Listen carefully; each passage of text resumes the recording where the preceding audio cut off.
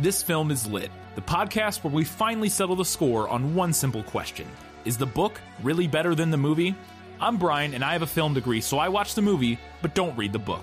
And I'm Katie. I have an English degree, so I do things the right way and read the book before we watch the movie. So prepare to be wowed by our expertise and charm as we dissect all of your favorite film adaptations and decide if the silver screen or the written word did it better. So turn it up, settle in, and get ready for spoilers, because this film is lit.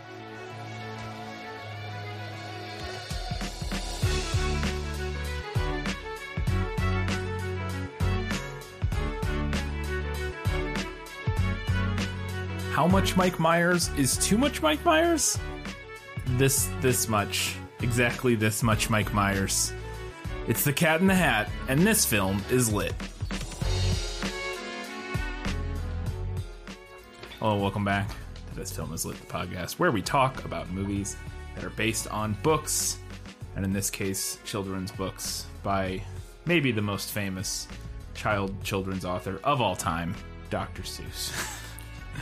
I was trying to think of what his real name was. I couldn't. Ted something. That's his, doesn't matter. His last name I always pronounce. It's either Giesel or Geisel. Geisel. Is it Geisel. Ted though? Yeah, it's Ted. Ted Geisel. Dr. Seuss. Theodore. Yeah. Theodore Geisel, aka Dr. Seuss. We're doing The Cat in the Hat.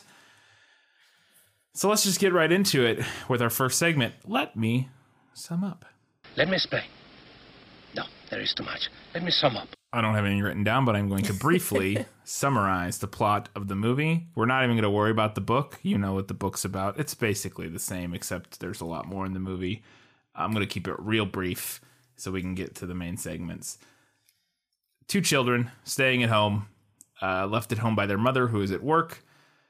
One of the children is a rambunctious messmaker. The other one is a very reserved do-gooder who follows all the rules and never breaks any rules. They're a boy and a girl. Their mom leaves them at home, says, hey, keep the house clean. I have a party here tonight. This is the movie again, by the way. I have a party here this evening. Got to keep the house clean. And then she leaves for the day because she gets called back into work. And a mysterious cat in a hat shows up and causes all sorts of mayhem and mess throughout the house, trying to teach them stuff or something. We'll get to it. And finally, at the end, they clean everything up. They learn a lesson, and their mom loves them still. And Alec Baldwin is a jerk. Yeah. That's what happens in the movie. You should just don't. It's on Netflix, like I said. You could have watched it if you want. It's also very short, which helps. It made me feel so good. But yeah, that was a nice. Yeah, that was an nice, hour and 20 little minutes. treat. It's like, oh, thank goodness that this isn't a 2-hour movie. But anyways, that's roughly what happens. The cat shows up. Mayhem occurs. Mayhem is cleaned up, and then we get a little message, a little moral of the story. So let's get into it. We don't have Guess Who this week because it's a children's picture book, but we do have. Was that in the book? Nicholas Flamel is the only known maker of the Philosopher's Stone. The what? Honestly, don't you two read? All right, I have a lot of questions. Answers mostly probably no, but let's do it and see. First things first, is there the premise about the germophobic boss coming over for dinner, and that's why the house needs to be spotless? No. Okay. Is there any of that premise? No. So it's just she leaves the kids at home? Yes. And then they make a mess? Pretty much. Okay, there you go. No outside stakes, which I get why the movie might add something like that. We'll get to it. Yeah. Does the boy make messes for no reason? And is the girl a, cold, reserved, rule-following little genius? No. The kids don't really have any of that kind of, Separate, defined defined personalities. Okay. They're just kids. Okay. I thought that was interesting in the movie. Again, we'll talk about it when we get there. Alec Baldwin's character, is there a boyfriend that the mother is seeing who's trying to send the boy to or one of the kids to military school so that he can move in on the family? No. Okay. Mrs. Kwan, the questionable Asian lady who not the questionable Asian lady, but the questionably portrayed and written Asian lady I mean, she is played by an Asian woman, but it's still the performance. There's some kind of like oof moments. Yeah, it feels a bit in her portrayal. Interesting. But Mrs. Kwan, who's like the babysitter in the movie. No babysitter. All right. So she just leaves the kids at home alone? Yeah. Okay. Because it's 1957. Yeah, man. of course.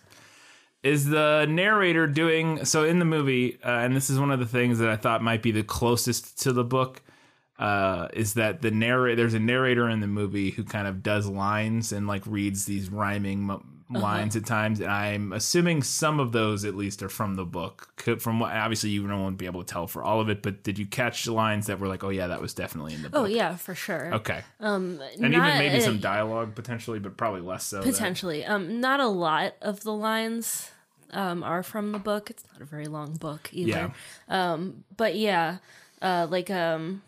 when it starts to rain in the movie, when they're sitting at home, it starts to rain, and the narrator says, "The sun did not shine, it was too wet to play, so we sat in the house all that cold, cold, wet day." Yeah. That's literally the first 4 lines of the book. So there you go. So that's kind of what I figured, is that some of that dialogue or some of that narration was pulled directly from the book to at least give a little bit of the flavor of the Seuss writing style and that sort of thing. So does the cat speak in rhyme in the book? Because in the movie, Mike Myers shows up, starts speaking in rhyme, and quits immediately. Yeah.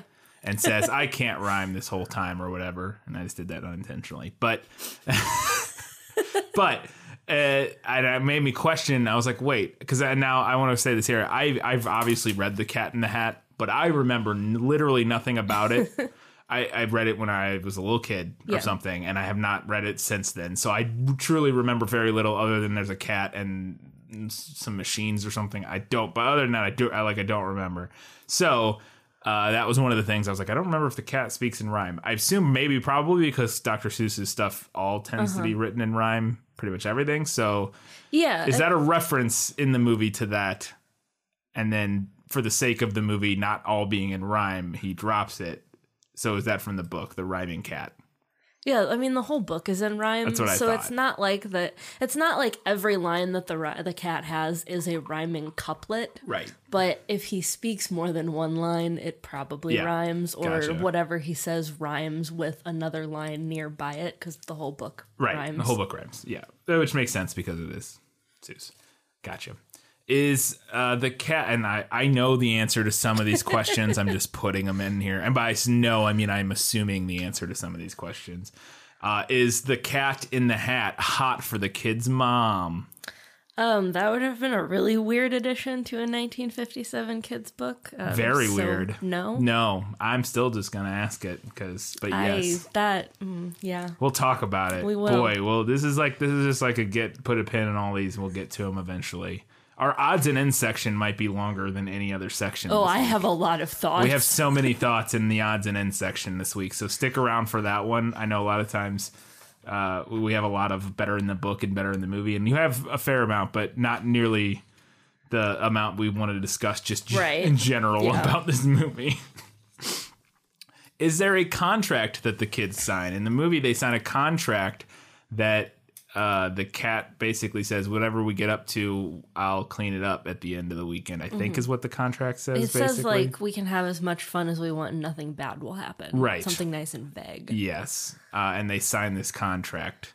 Is that in the...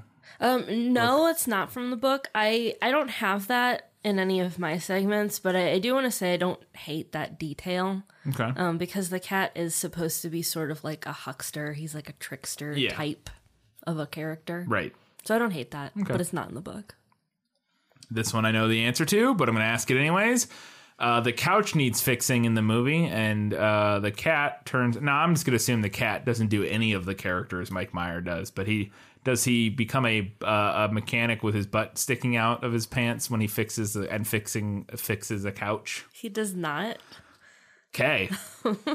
That segment... Yeah. I mean, everything. We'll talk about it, but everything in this movie has so much to be said about it.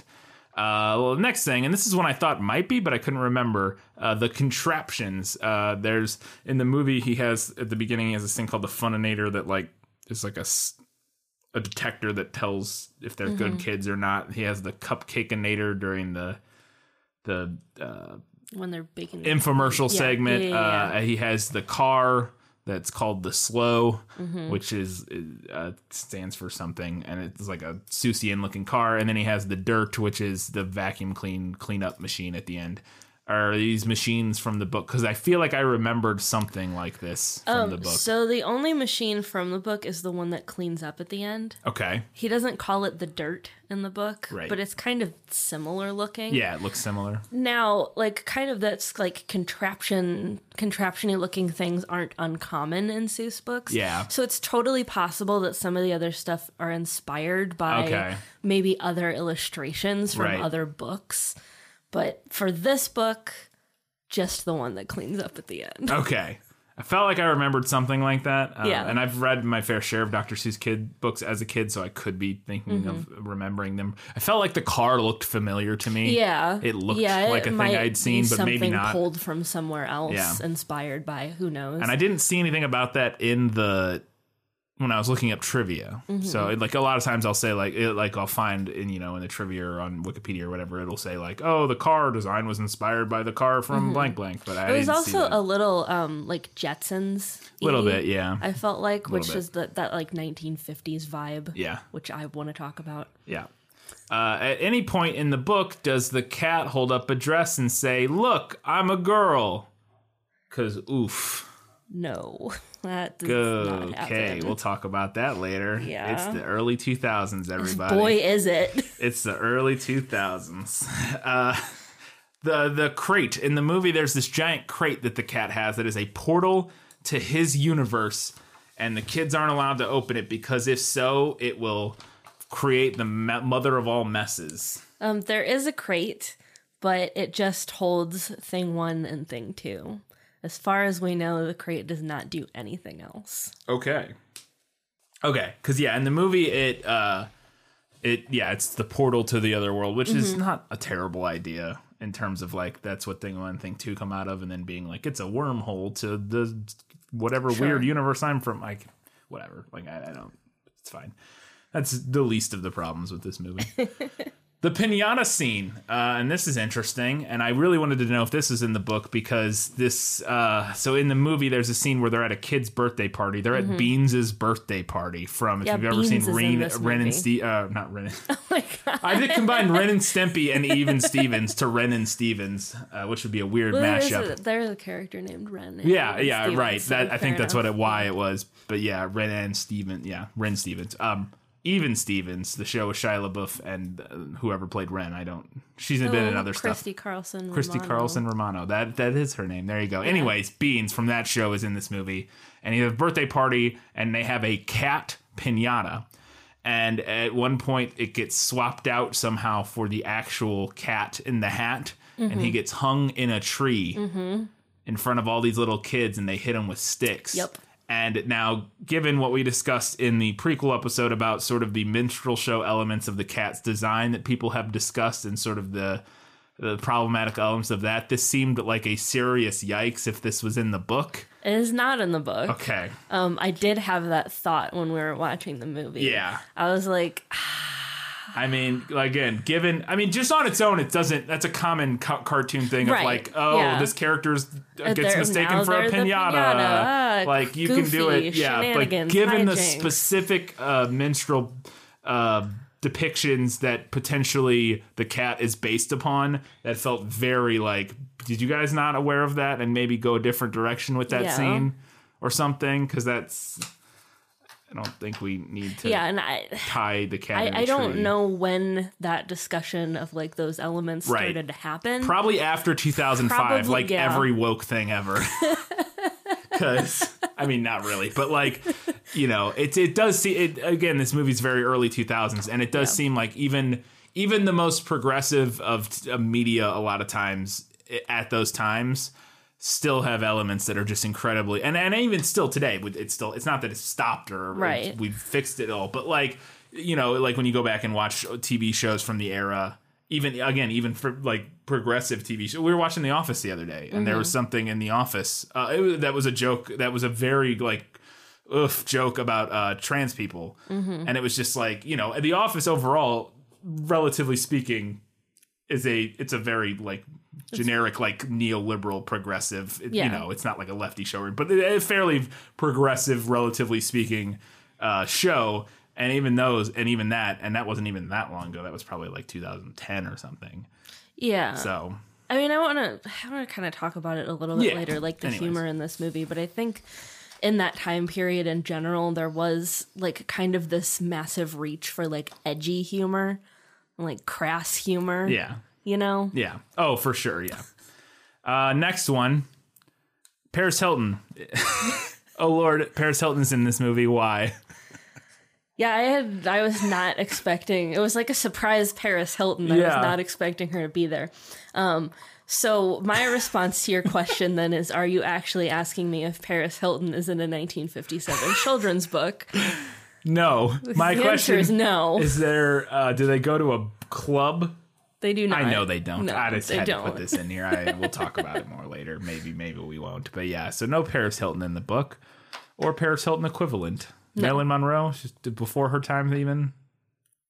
No, I don't think right so. Around her time? 1957. Ballpark of her time? Ballparkish? I don't know. I actually have no idea. I could be really wrong. I think it's a ballpark of her time period. Yeah. And not to say that they're equivalent, I mean, but I'm just trying to think of like a popular pretty woman that at the time. Right, like kind of the equivalent sex symbol. Yeah. But no, there are no sex symbols in The Cat in the Hat by Dr. Seuss. Okay. Fair enough.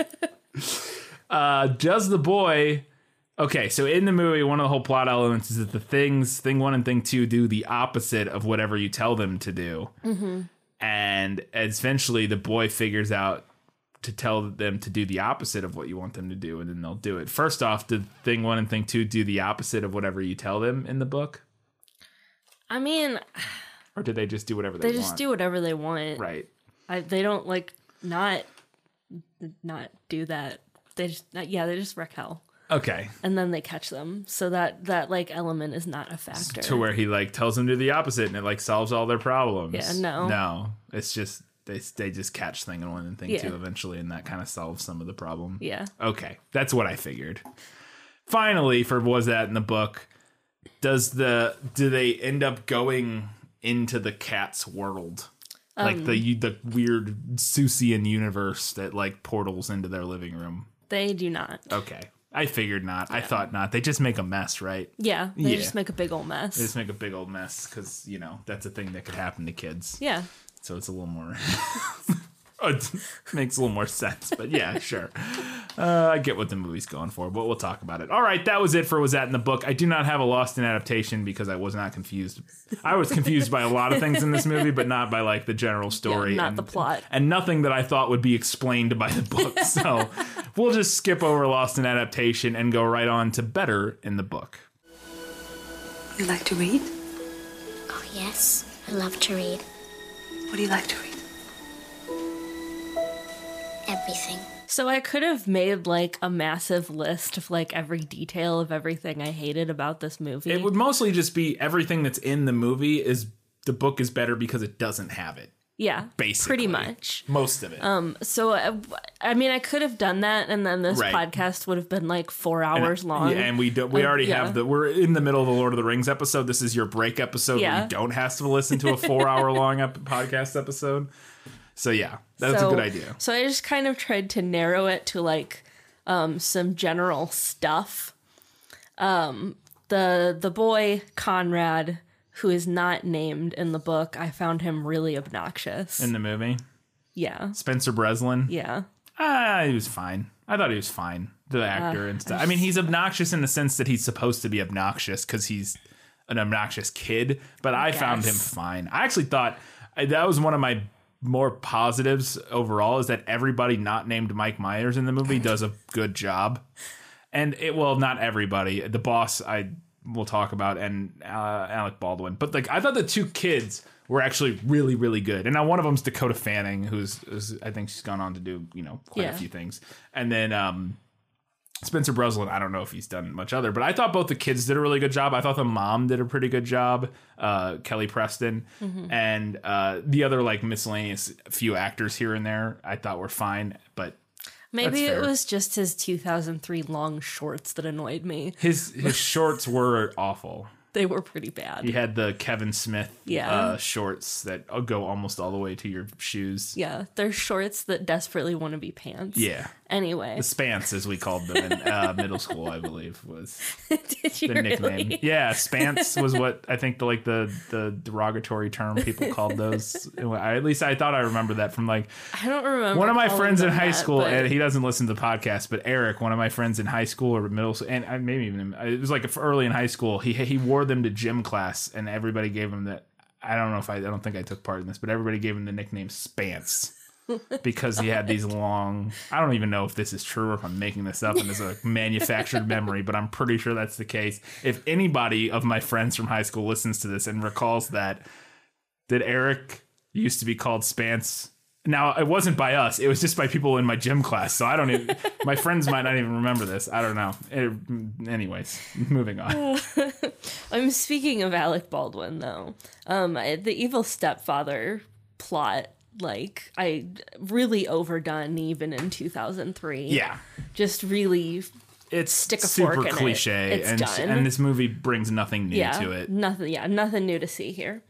Yeah, it's just, he's the evil stepfather who wants money and just doesn't like kids. Okay, great. And it's also, I arguably, not only is it cliche, it's arguably a problematic and unhelpful cliche, especially for a kids movie, where a lot of the time, I don't know the statistics on how I think, but given the sort of already rough situation that kids have when dealing with a situation where their mom or their dad is dating someone, a new partner, that's already a tough situation for kids, and to then have the most of the media that they see about it being how this new person is terrible, or is going to be terrible, or has some terrible secret, is already puts a lot of extra pressure and weirdness onto that relationship that's already hard. Yeah, and I feel like subverting that trope is, I feel like even at this point, this movie,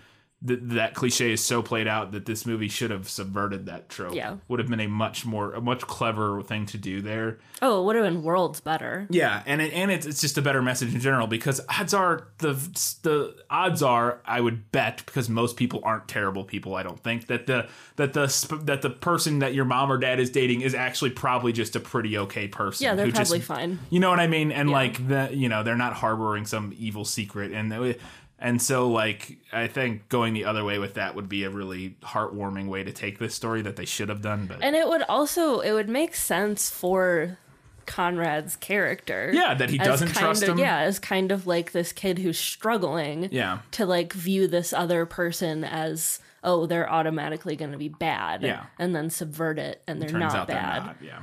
But they literally go the opposite, and we think he's good at the beginning, and nope, actually evil.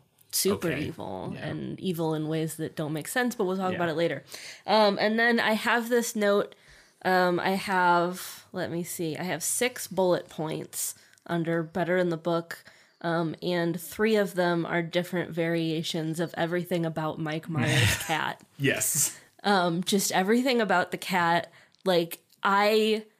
We were watching this movie, and at a certain point, I was like, if I have to hear him say, "Oh yeah, one more time," I'm gonna break the TV. What? Why would who signed off on that? Because why is he doing the Kool-Aid Man? That's just the Kool-Aid Man thing. He's just like, "Oh yeah," and I'm like, "Wait, why is he doing the Kool-Aid Man? Wasn't a catchphrase of the cat from the Cat in the Hat?" Correct me if I'm wrong, but I don't think he ever once busts through a wall. No.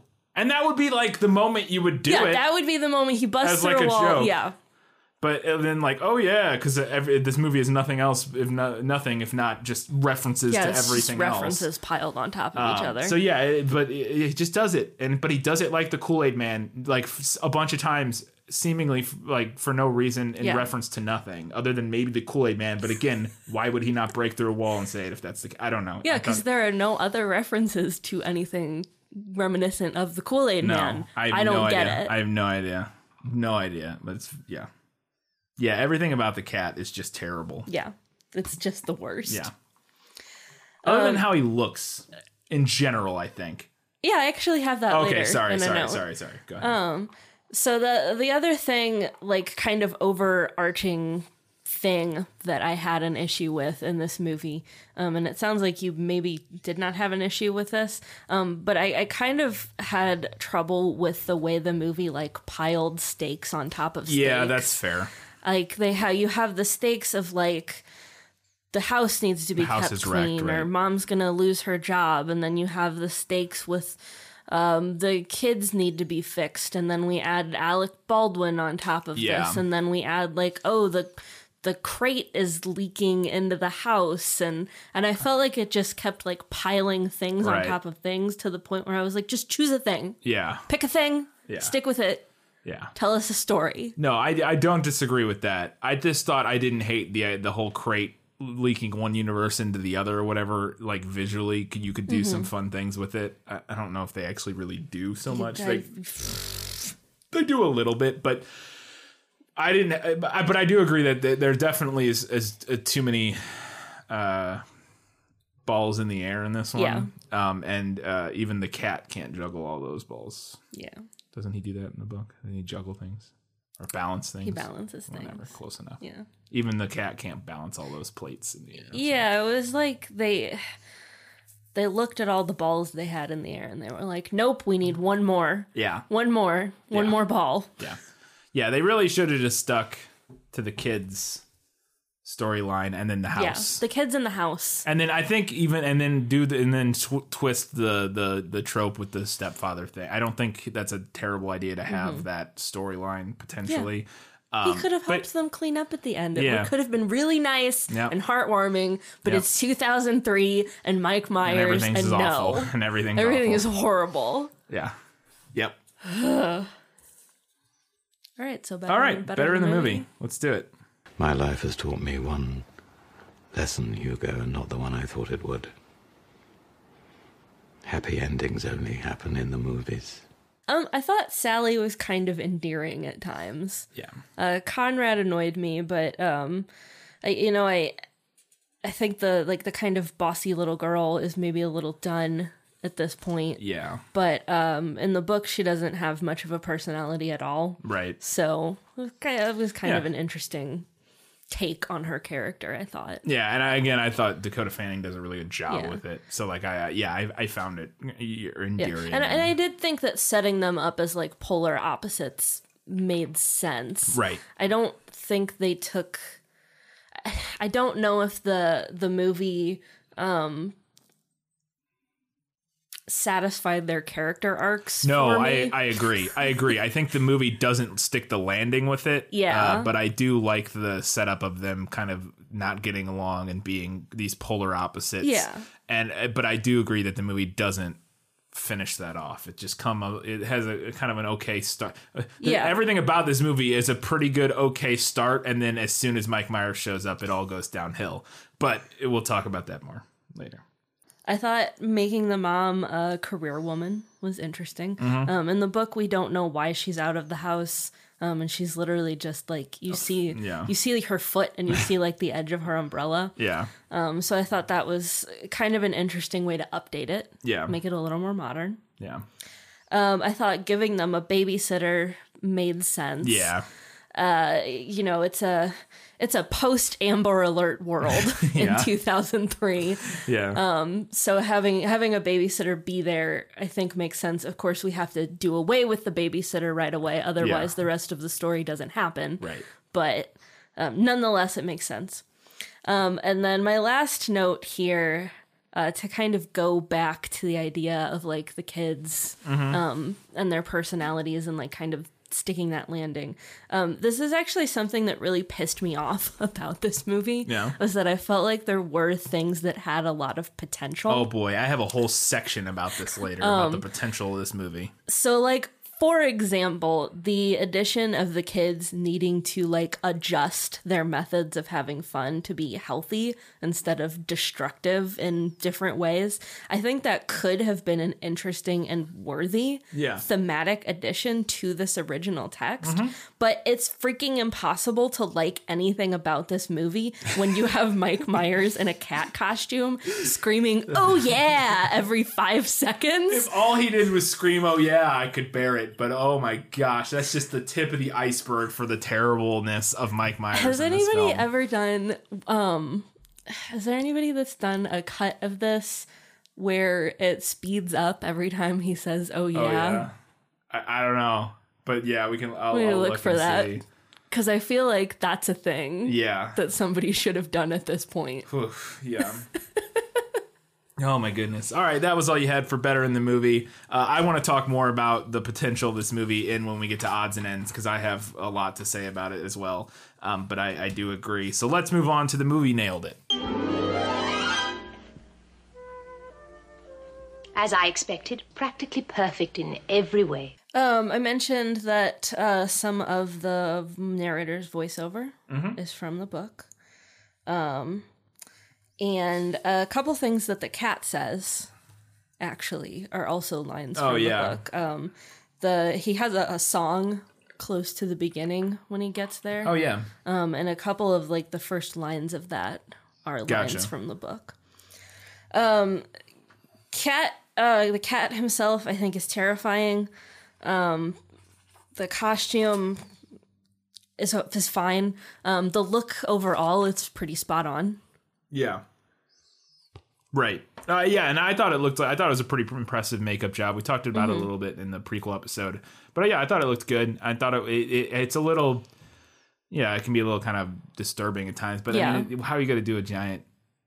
A giant cat. Yeah. It's a giant man cat. Like unless you go full CG, which I think would have looked worse. Oh, it would have looked terrible. Which, although I will say the fish looks really good. I thought the fish looked pretty good, apart from the teeth. But but like I think is what you can do with making a giant cat man.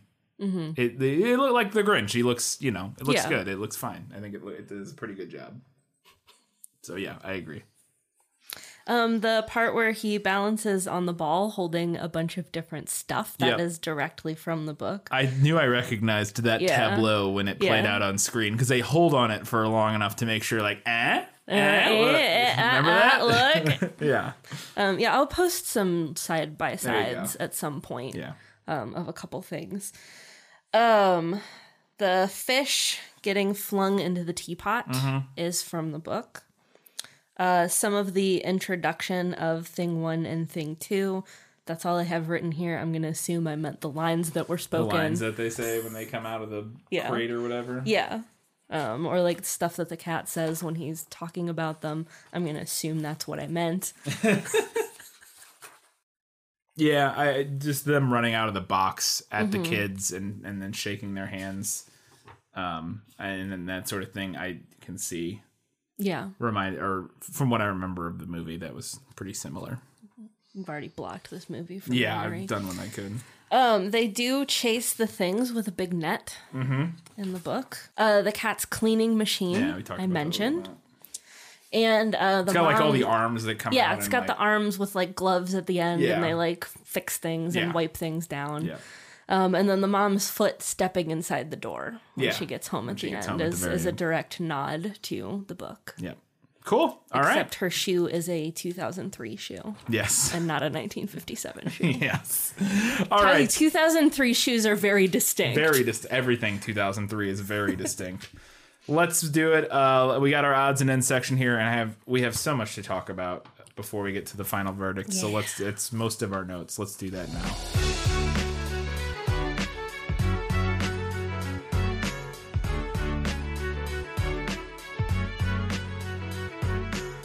the movie starts, and we're watching the opening credits, and they're like animated Seussian. I actually thought where they changed like the DreamWorks logo. Yeah. I thought that was cute. Oh, it was great. I was like, Yeah. I feel like these opening production credits are going to be the best part of this movie, because it's just like, I was like, oh, this is nice. It's like, but it's just the production house logos animated in a Seuss style. Yeah. And I was like, oh wow, look at that. And then from there. And then it was all downhill from there. Yeah.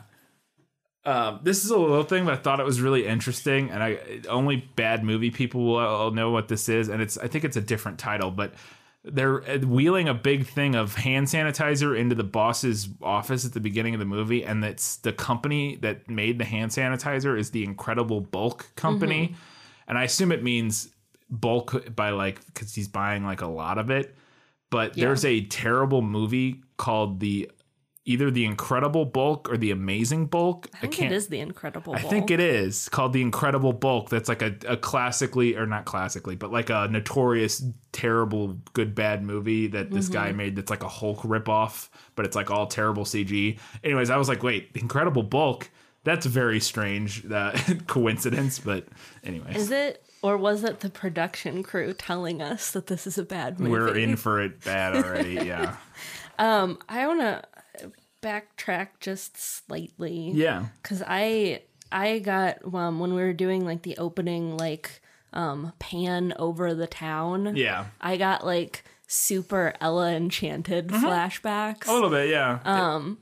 And I have to say, like, this movie overall, I can also see the Shrek effect on this, and not just because of Mike Myers, right? But they were trying to do that, like,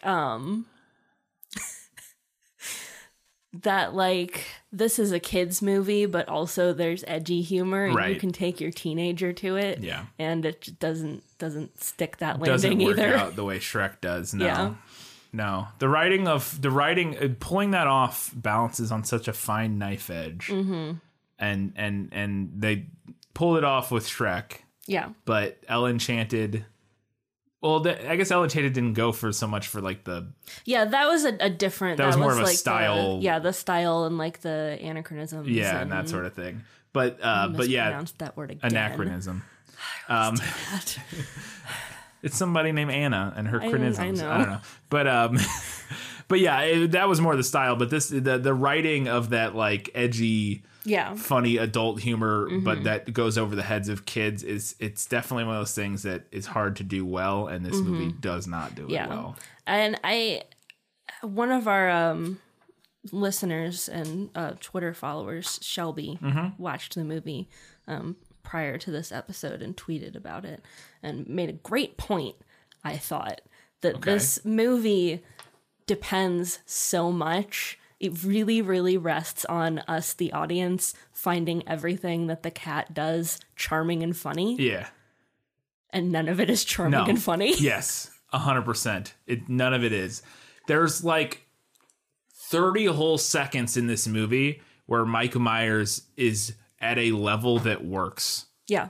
And you can see it now and then where I'm like, if you just were this whole movie, this could work. But he's only that for like 30 seconds and there's like a couple little jokes here and there that he makes that are dialed back and sort of fit in what they're going for, and sort of tongue in cheek without being just so,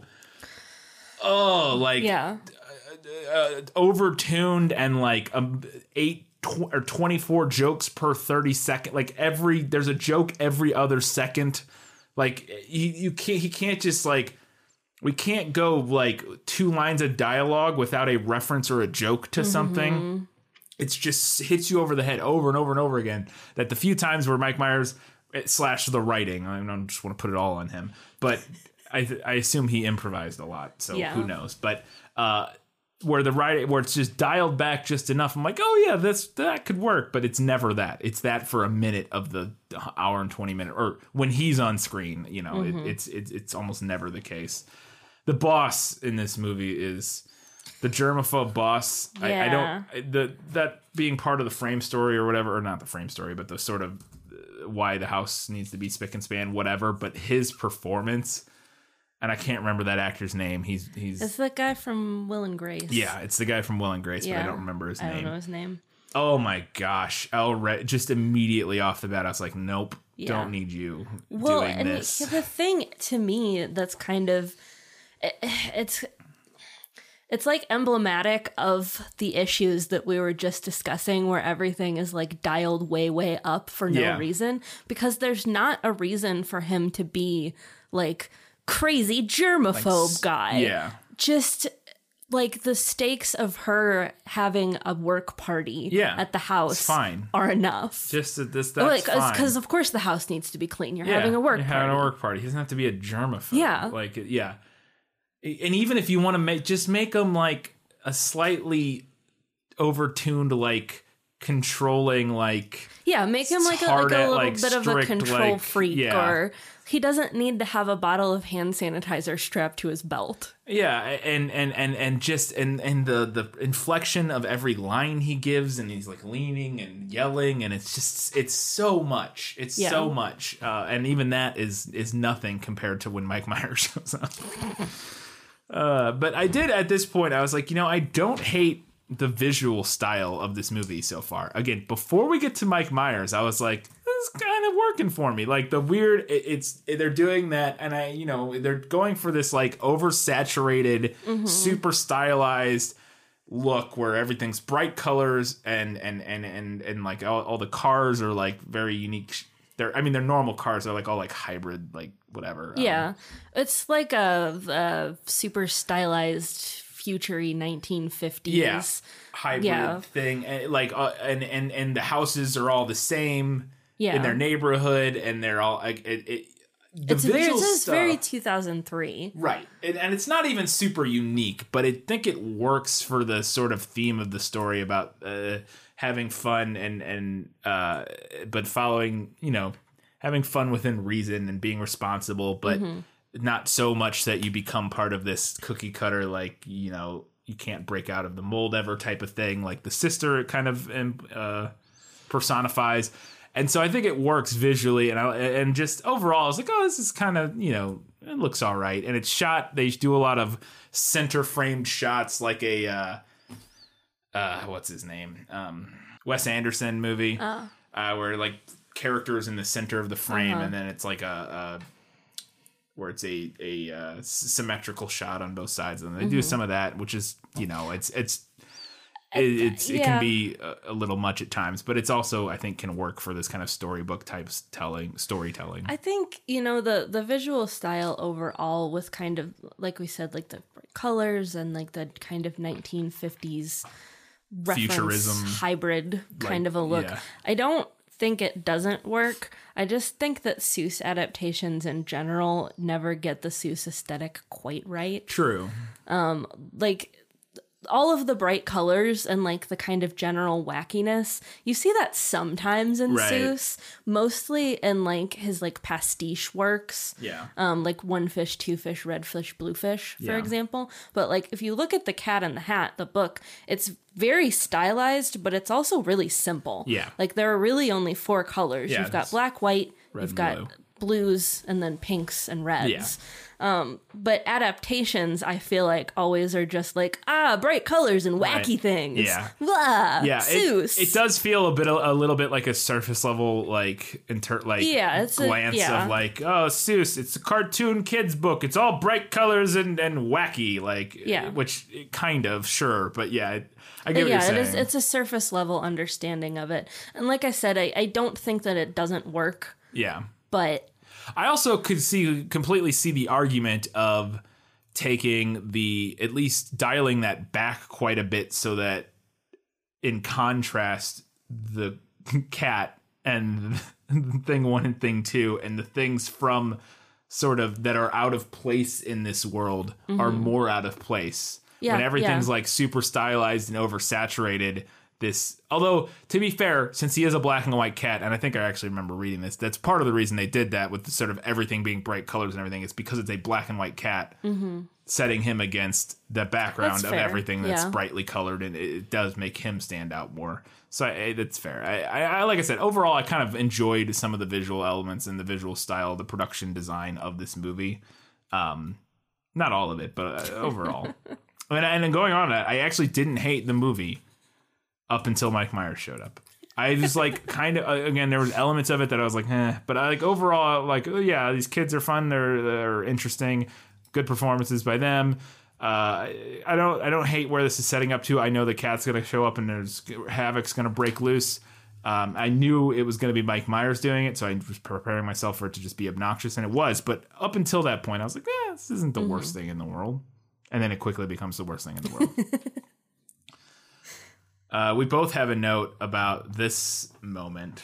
Yeah. Where Mrs. Kwan is watching TV. She turns on like the Taiwanese version of C-SPAN. Yeah. And it's Parliament. Yeah. And she's watching it, and an argument breaks out, and a fight breaks out in the Taiwanese Parliament, and it's set to kung fu sound effects. Yeah. And like literally like stereotypical like you're watching a Bruce Lee movie, like kung fu sound effects of like punches and whooshes and kicks and karate voice sounds and like wah wah like wah wah wah. Like I was like, okay, that's an interesting yikes choice. Yeah, I'm not gonna. That's an oof. Yeah, maybe don't put over the top kung fu sounds over just an Asian government scene. Like, yeah, boy, that's a choice that is not great. And it's another, like we were talking about, that early 2000s. Yeah, like everything is problematic. Yeah, well, it's better, Katie. Don't you get it? Because nobody cared back then. Everybody's got their panties in a bunch these days with their, I don't like it when the Asian people just have kung fu sounds over them. Well, it's also lazy. It is very lazy. It's a lazy attempt at humor. Yeah. But it made me think of, too, last weekend, maybe, we watched like 5 minutes of the Charlie's Angels movie. Oh, God, yeah. It was on TV. Yeah, it was on TV. We watched literally 5 minutes of it. And within that 5 minutes, there were so many oof things that happened. Yeah. That was 2002 or something. I was like, what is happening here? Yeah. Yeah, it was rough. Yeah. The late 90s, early 2000s were a rough time. And it almost feels like, I think it's, I don't even know what it is, because it almost feels like it was worse then than like, it wasn't than like the earlier 90s and the 80s and stuff. It wasn't. There was just as bad, if not worse stuff then. But maybe it's because we were slightly more aware and but it's still, I guess that's what it is that there's slightly more overall progressive sort of, movement in media at that point, but still, even then, the things that snuck through that people didn't think about or realize, or it's like, oh god, okay, yep, kung fu sounds over. Get it? They're foreign and weird, like kung fu movies. That's okay. That's the joke. And then Mike Myers shows up, and it's just. He's doing so much. It's 50 million things all at the same time. My comment wins because I said it's 8 trillion things all at once, and we both wrote those comments separately. It's peak Mike Myers. It is Mike Myers unrestrained. Yeah. He is set free upon this movie and the worst way possible. And I can enjoy Mike Myers. I haven't seen the movies in a long time, but I remember, and I know they're going to go back and have tons of problematic elements in them. But I always remember enjoying mostly enjoying like the Austin Powers films and finding them funny. Again, I haven't watched them in years, but. And Shrek, obviously. We talked about Shrek. The first great. Shrek, at least. There's a lot to like about that movie. Great. And I like little elements, a lot of elements of certain things that Mike Myers did on like SNL. I always thought Sprockets was hilarious. This weird German talk show character that he did, so like there's elements of Mike Myers that I think when he's dialed in and restrained and has somebody guiding him and holding him, putting him in a slightly smaller box, I think he can work really well. Yeah. But boy, released Mike Myers is a terrifying thing. To be fair, I'm sure it didn't help that he didn't want to do this movie. Right. Well, then do less, man. Yeah, right? Why are you doing so much? Why are you doing so much for a movie you don't want to do? Because it is he changes his voice every 7.5 seconds in this movie. He's doing a new voice and a new impersonation and he's riffing a new whole line of improv that he's got going. And then it's wild. It's so wild how much he does in this film, and almost none of it is funny. Yeah. At least now. Maybe as a kid I would have found it funny. I don't recall finding this funny when I saw it in 2003. Yeah. His performance in this movie makes Jim Carrey's performance in The Mask look like restrained and just dialed in, and it is like he was. And the whole premise of that is that The Mask turns him into the most wild, over the top character ever. Yeah, I didn't make that connection while we were watching it, but it is a little like he's trying to do something like that, similar, where he turns into different characters. Yeah, it was every all these 5 seconds. different characters and references, and it's like that. But that one, I haven't seen The Mask in a while, but that one feels way more coherent and restrained than this one does. He is nonstop in this movie, and it's exhausting to watch. It's truly exhausting to watch. And I think my thing is that if Mike Myers wasn't running hotter than Chernobyl's reactor throughout this whole movie, I think it could work. And I have my fix here. This is my fix for this movie. We've talked about a few of them. Visually, I think it works pretty well. We talked about that this is Bo Welch who directed this. Mm-hmm. There are elements to this movie. We watched and finished Lemony Snicket's Series of Unfortunate Events on Netflix, which he was the production designer for and directed 4 episodes of. And there's only 16 episodes or something, or slightly more, but whatever. He directed a quarter of the show or something. And I could see that movie. That show is this movie. It's 2 kids. I can see it there. It's 2 kids who interact with this larger than life, over the top, ridiculous character in Lemony Snicket. It's what's his name? Count Olaf. Count Olaf. And all the adults kind of don't interact with the kids in reasonable ways, and everything that works about Lemony Snicket is what this movie was trying to do. Yeah. I feel and the same sort of humor of there's that sort of tongue-in-cheek breaking the fourth wall, turned and wink, because so many times in this movie does Mike Myers look down the barrel of the camera and wink at the audience, and we get a little bit of that from Olaf and stuff in Series of Unfortunate Events, but it works really well there. And I think all you need to do is rewrite this movie with whoever adapted Series of Unfortunate Events. Have them write this. Get Bo Welch back to direct it. He could direct because he did it on the show. Get him back to direct it, and then recast the cat from Mike Myers to Neil Patrick Harris. I think sounds utterly delightful. I think this movie is great. I think this movie is great. I think you've done it. I think you fixed the movie, and I think it's perfect because Lemony Snicket is very good overall. It has its elements that are, not good. Yeah, and it's not it's kind of is a grim, dark version of a Seussian world almost. Yeah, and the design choices are very similar. Again, where we've got that kind of vintagey feel. Yeah, but where the Cat in the Hat goes to an obvious 50s futuristic kind of a hybrid. Lemony Snicket's it's a little more vague. It's kind of steampunk, and you can see where it's kind of vintagey, but there's no real. It's also could be current time. Yeah, just, it mixed with it's very vague. It ends up being a very good hybrid, intentionally timeless type of thing. Mm-hmm.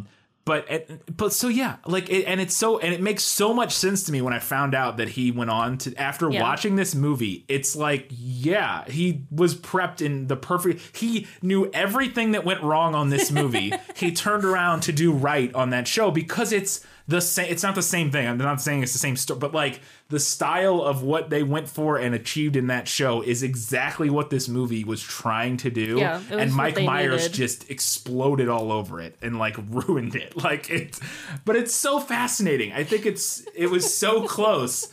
to being, yeah, that's it. Bo Welch come back, rewrite it with the Lemony Snicket people, and put Neil Patrick Harris as the cat because he can be charming. Yeah. And Mike Myers does not really do charming well. Yeah. He does bonkers and stuff pretty well, but yeah, that's it. I fixed it. Hollywood, do that remake. There's honestly, the remake. Get the narrator from Lemony Snicket to narrate. Get Patrick Warburton get him. or whatever his name is. Yeah, is that his name? Patrick Warburton or something? Warburton? No, I think it's no. I don't know. It doesn't matter. But anyways, that guy who plays Lemony Snicket in the show. Yeah, he doesn't even have to be on screen. Just have him narrate. Yeah, but if you haven't seen Lemony Snicket and if you watch this movie, go check out Lemony Snicket on Netflix and tell me you cannot. It's this, but good. Like it's all it is. It's so fascinating. Yeah, it's Bo Welch learning from his mistakes. Yeah. And like talk about growth. He went from that, and he didn't direct anything else.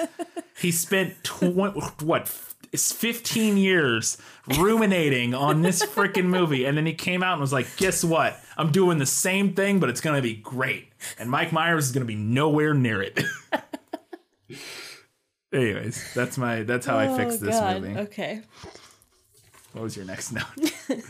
Why did they give the fish teeth? I don't know why. This is my next note. It was a horrible choice. Why would you do that? They really should not have given the fish teeth. Note: no fish with teeth. I would have in Lemony Snicket.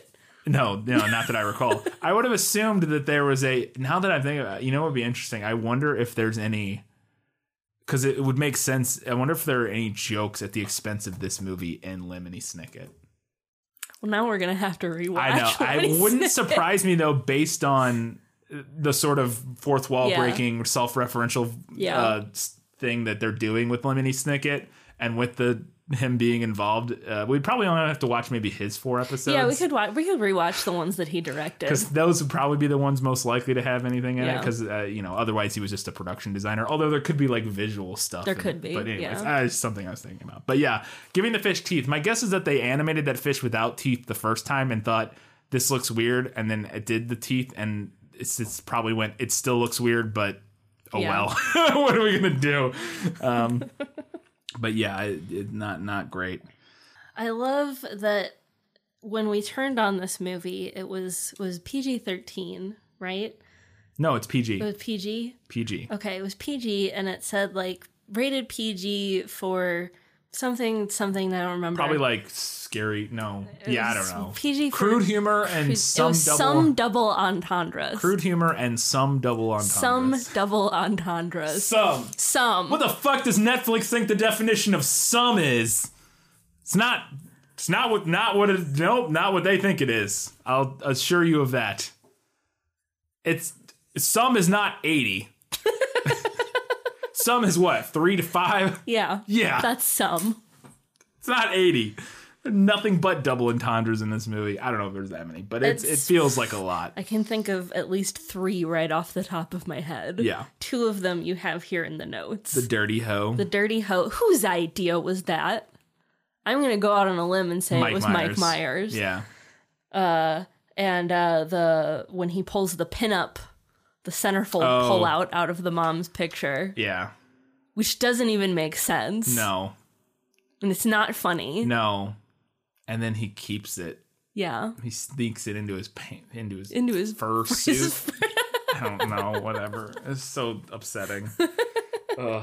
The one moment I did like that I thought you might have been better in the movie, that I thought this is the kind of clever thing that there should have been more of in the movie, like the fun, whimsical, like cat thing, is there at one point they break out of the house to go find the dog or whatever. Not break out of the house. They leave the house to go find the dog, and they're like sneaking by their neighbors. I don't even know why they're sneaking, but they're like sneaking by the fence, and it's the girl and the boy, and they're playing like classical, like cartoon sneaking music of like violin, like doot doot doot, like, and then it cuts to Mike Myers, and he's like playing violin on his whiskers, and he's like, I thought it needed a little something, or something. Like, to me that felt like that was the single moment where I liked something that Mike Myers did in this movie. I was like, oh, that's fun. Yeah. Like, it's kind of like fourth wall breaking, but it's also like kind of clever and charming, and not charming, I guess, but like. But it's kind of cute and it's kind of whimsical. Yeah. And it's like an appropriate type of humor. Yeah. that kids might not get, but that is funny to adults. Yeah. That like, because kids don't necessarily. Right. Like little kids don't get how a score works necessarily. Right. Like, they're not going to necessarily understand the full reference, but they still might think it's funny. Yeah. Like, oh, he's playing his whiskers. But to us, to an adult or, even somebody slightly older, laughing at the sort of fourth wall breaking nature of him how you physically do that playing kind the of score. joke. Yeah. Yeah. It's delightful. And it's like the only time in the movie that something like that happens. Yeah. It's, all right. Oh, good job. And then there was the joke that you called. Oh, I called it 5 seconds before it happened. Right before it happened. After he gets strung up in the tree, and they're using him as a piñata, and Beans shows up and says, "I'll do it," and he's gonna get the candy out, and he's sitting there swinging. And go, I bet he hits him in the nuts, and then he hit him in the 3, nuts. 2, 1, nut shot. Boy, it never has. I mean, that was the easiest prediction I've ever made. Like in a film that wasn't exactly a tough one to call, but boy, yeah. Also, he does not have testicles. We established that earlier in the movie. We see his certificate of being neutered or whatever. Yeah, but the movie still is like, haha, nut shot, and he reacts like, I mean. Whatever. It's so stupid. And then there was 2 moments of the clever that I thought was fun, and I don't think this is in the book, but maybe. So the other moment that I thought was fun, like the cat playing the whiskers thing, is when they get in the car to drive, they bring the fish with them. Yeah. And Mike Myers says, "I'm turning on the siren," and he sets the cat. Or the fish on the roof of the car, and the fish starts screaming, and it sounds like the fish is like, ah, and it sounds like a siren. Yeah. And because they're sort of back and forth, like bantery nature between the two of them, it kind of works. And again, like the similar type of thing of like this clever little like joke that works and it's kind of whimsical and silly. But like, turn on the siren and puts this fish that he doesn't like up on the roof, and it starts. I was like, yeah, there you go, dude. That's fun. That's good. And you mentioned the dog, and that was another pile of stakes that I even forgot to mention when we were talking about that earlier. That they have to get the dog back. Yeah. Yeah, yet another ball in the air. That I don't understand what the point is. And why did they have to sneak? That's a good point too. Like, what are they sneaking from? I didn't understand this at all, because this is story writing wise where either I completely missed it. I forgot I wanted to talk about this. The dog gets out of the house. Right. And that's been set up earlier that the dog getting away is a problem, or it'll run away. The dog gets out of the house. They go outside to chase it because they need. Well, no, because then Alec Baldwin sees it and calls the mom. Yes. And says the dog got out. The dog got out, but don't worry, I'll get him. I'll get it. And the dog's like, oh, you're so. Or the mom's like, oh, you're so great. Right. Such a great guy. And then the kids go to get the dog because the dog has the lock on. The dog has the lock on the collar to the crate. Right. But so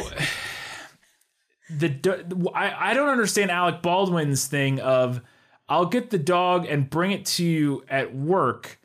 He already, and that will be whatever, for some reason, that will be the thing that makes her decide to send the kid to military school. Yeah. When he already called and told her that the dog escaped. At some point, like, he has the dog. Yeah. And he, like, says, ha ha ha, this will be the thing that sends you to military school or something like that. He says, like, wait till your mom finds out. Yeah. And I'm like, he had already she already knows. Yeah, he already called her. You told her. And told her on the phone. And then now he's just bringing her the dog. But then they got to get the dog back so that he can't give it to her. I don't... Here's the thing that I don't think we ever looked up. How many people wrote this movie? Oh, God, I didn't look it up. I don't know. It was a because to me, that feels like a too many cooks in the kitchen. Yeah. Where, like, somebody revised part of the script and didn't communicate with another writer, and then another part of the script never got revised. Yeah, here's the other problem. Yeah, here's the problem also with trying to figure out how many people wrote a film is that a lot of times when something is rewritten a lot like that, the writers don't get credited. So like Typical. like Catwoman, it has like 4 credited writers in or something like that on IMDb, but Halle Berry in her acceptance for the Razzie that she won, she went and accepted it like a boss. This has 3 credited screenwriters. So Cat in the Hat does. She said that like 27 people wrote the film. Jesus and now Christ. who knows exactly if she was being hyperbolic, but that's Right. like the sort of the thing is like all these people come and take a pass at it and add things and remove things, and that, you know, you get a bunch of writers and so you never know how many people actually wrote it. IMDb says 3. It's probably more than 3 And if I had then to guess. Mike Myers did some of And these Mike jokes. Myers, yeah. And Mike Myers. When we were getting ready to do this, I went to the library and I checked out The Cat in the Hat, and then I went back to the library and I checked out The Cat in the Hat Comes Back, because I suspected, I was like, I bet they're going to pull Yes. something from The Cat in the Hat Comes Back. And I was right. They did. The plot line with like the spots, the purple spots that transfer from object to object is directly from The Cat in the Hat Comes Back. There you go. So that is also the movie nailed it, I guess. Kind of. The movie nailed the sequel, did it? Yeah, wasn't doing. This is another Mike Myers moment that I don't understand, and I don't get the reference. I don't get the joke. When they have they're driving in the car and they get into an accident, there's just a cut to Mike Myers in the car meditating. He's like home as the car's spinning, and I'm like, what? Is that even a joke? What is the joke? You got me, Chief. Like, why is he meditating during the accident? Like, that is it the joke that it's a weird time to meditate? I don't understand what the joke is. I mean, that's gotta be the joke. That's the only possible joke. So weird. It's just, so many times I just, it's like, I don't. Also, after that, he goes to get the dog back from Alec Baldwin, and he dresses up as a Rastafarian peace hippie guy. Yes. Problematic dreads and all.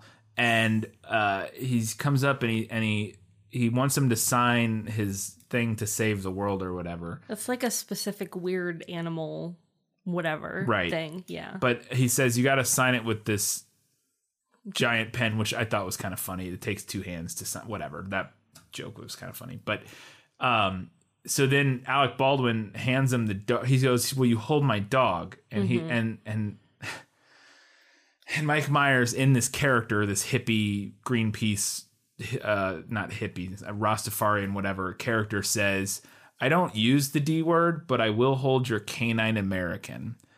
And that's one of those lines that's like, what's the message here? What is the message here? Are you lampooning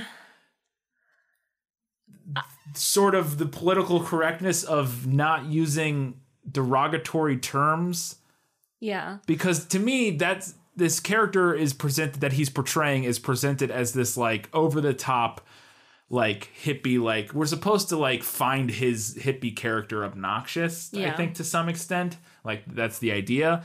And then him being like, I don't use the dog. I don't say dog. I say canine American is seems like a pretty direct correlation to like African American versus like black or something, which was potentially more. I think, honestly, I do think that's what it is. I think that's a pretty early 2000s thing. Yeah. Is to like lampoon political correctness. Right. Well, it's not just a early 2000s thing, but yeah, it was definitely a more mainstream thing to sort of, go after political correctness in that regard. But it just felt so like, I get the joke. I get what they're going for. Like, oh, it's silly that he won't say dog because it's just a dog. But it's like, but you have to extrapolate from that to what you're making the joke of, which in this case is not wanting to use a term for a human being that they don't necessarily want used. Which in the case of Black versus African American, that's changed a lot and gone back and forth. I think that's like the most direct correlation, maybe. Right. But you could also argue that he's referring to the N-word, which is way more... Actually, yes, I agree with that. Also, maybe a more direct correlation is Indian versus Native American. There you go. Maybe that might be a safer one because it's that might be the more direct correlation. Mm-hmm. Whereas not Indian, Native American. Right. I think you're right. And that is one that, which now I think actually even Native American isn't necessarily the preferred. I think First Nations people is what we're going with now, which probably makes sense. But I thought it was very strange. I don't know. That whole joke just felt very weird and like regressive to me. And I was just like not a fan of it. And it was just, there's that level, and then like at a simpler level, it's yet another joke that does not land. Yeah. The only funny part of that whole bit was that he's like pulls out a giant pen, which just because oversized props are funny. I don't know. Yeah. Can we talk about Paris Hilton? Yeah. Paris Hilton's in this movie because it's 2003, so why not? Yeah. She just shows up. She's just there. Just looks at the camera for 5 seconds and then we move on. Yeah. I don't even think she has a line. Nope. She just in the poses for the camera. Yep. Like wearing a very Paris Hilton 2003 outfit. Yeah. Also, throughout this movie, at least once or twice, one time in particular, towards the end, he very distinctly, Mike Myers very distinctly rips off the Cowardly Lion from Wizard of Oz. He does the voice and the inflection and everything of the Cowardly Lion. And it's just like, how dare you? I'm not even that personally attached to the Wizard of Oz, but how dare you ape the Cowardly Lion for this movie? Like, how dare you? Ugh, it's so stupid. So bad. I don't have any more. My last thing is that there's literally nothing better to sum up this film than the fact that the climax of this movie is a Smash Mouth cover of the Beatles. The climax of this movie, a Smash Mouth cover of Getting Better by the Beatles plays. Yep. And I was like, that is the perfect ending to this film. It's almost so genius and meta that it can't be on, like, it almost makes the movie brilliant. It's to be like, let's take a song by one of the greatest rock bands of all time, arguably the greatest rock band of all time, cover it by Smash Mouth and put it at the climax of our film just to really fuck with the audience and just really rub it in their faces. I couldn't believe it because I didn't even realize. I saw in the prequel we talked about how this is the third movie in a row, the third Mike Myers movie in a row to have a song by Smash Mouth, but I didn't realize that song was a cover of Getting Better by the Beatles. I was like, what are we doing? What are we doing? Now I know why they're doing it. It's because it's incredibly expensive to license Beatles music to be in your stuff. Yeah. So I assume, although maybe it's slightly cheaper to get Smash Mouth. I don't know, but oh my goodness, I couldn't believe it. Smash Mouth covering the Beatles. How could the Beatles estate let this happen? I don't know, man. I don't know, and it's just it's something else. It's not a good movie, folks. It's a really, really bad film. So before we get to our final verdict, I want to ask you a question. Yes. Is it good bad or bad bad? It's bad. I will say this though, that there is a sick, perverse joy to watching Mike Myers for a while, but then it just becomes unbearable.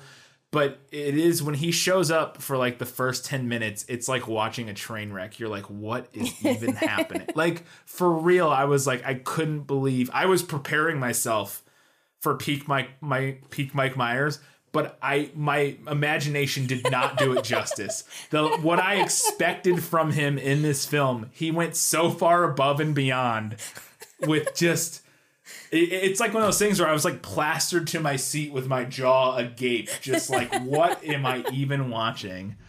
Because until that, it's like you can feel the force of it hit you. Yeah, as it comes hits out you of TV. like a fucking wave, and it's made even better by the fact that before that, you're lured in by this movie being. You're like, I had heard this movie was so bad, so terrible. It's got a 9% of Rotten Tomatoes in the first 10 minutes or whatever. You're like leaning in, like this isn't that bad.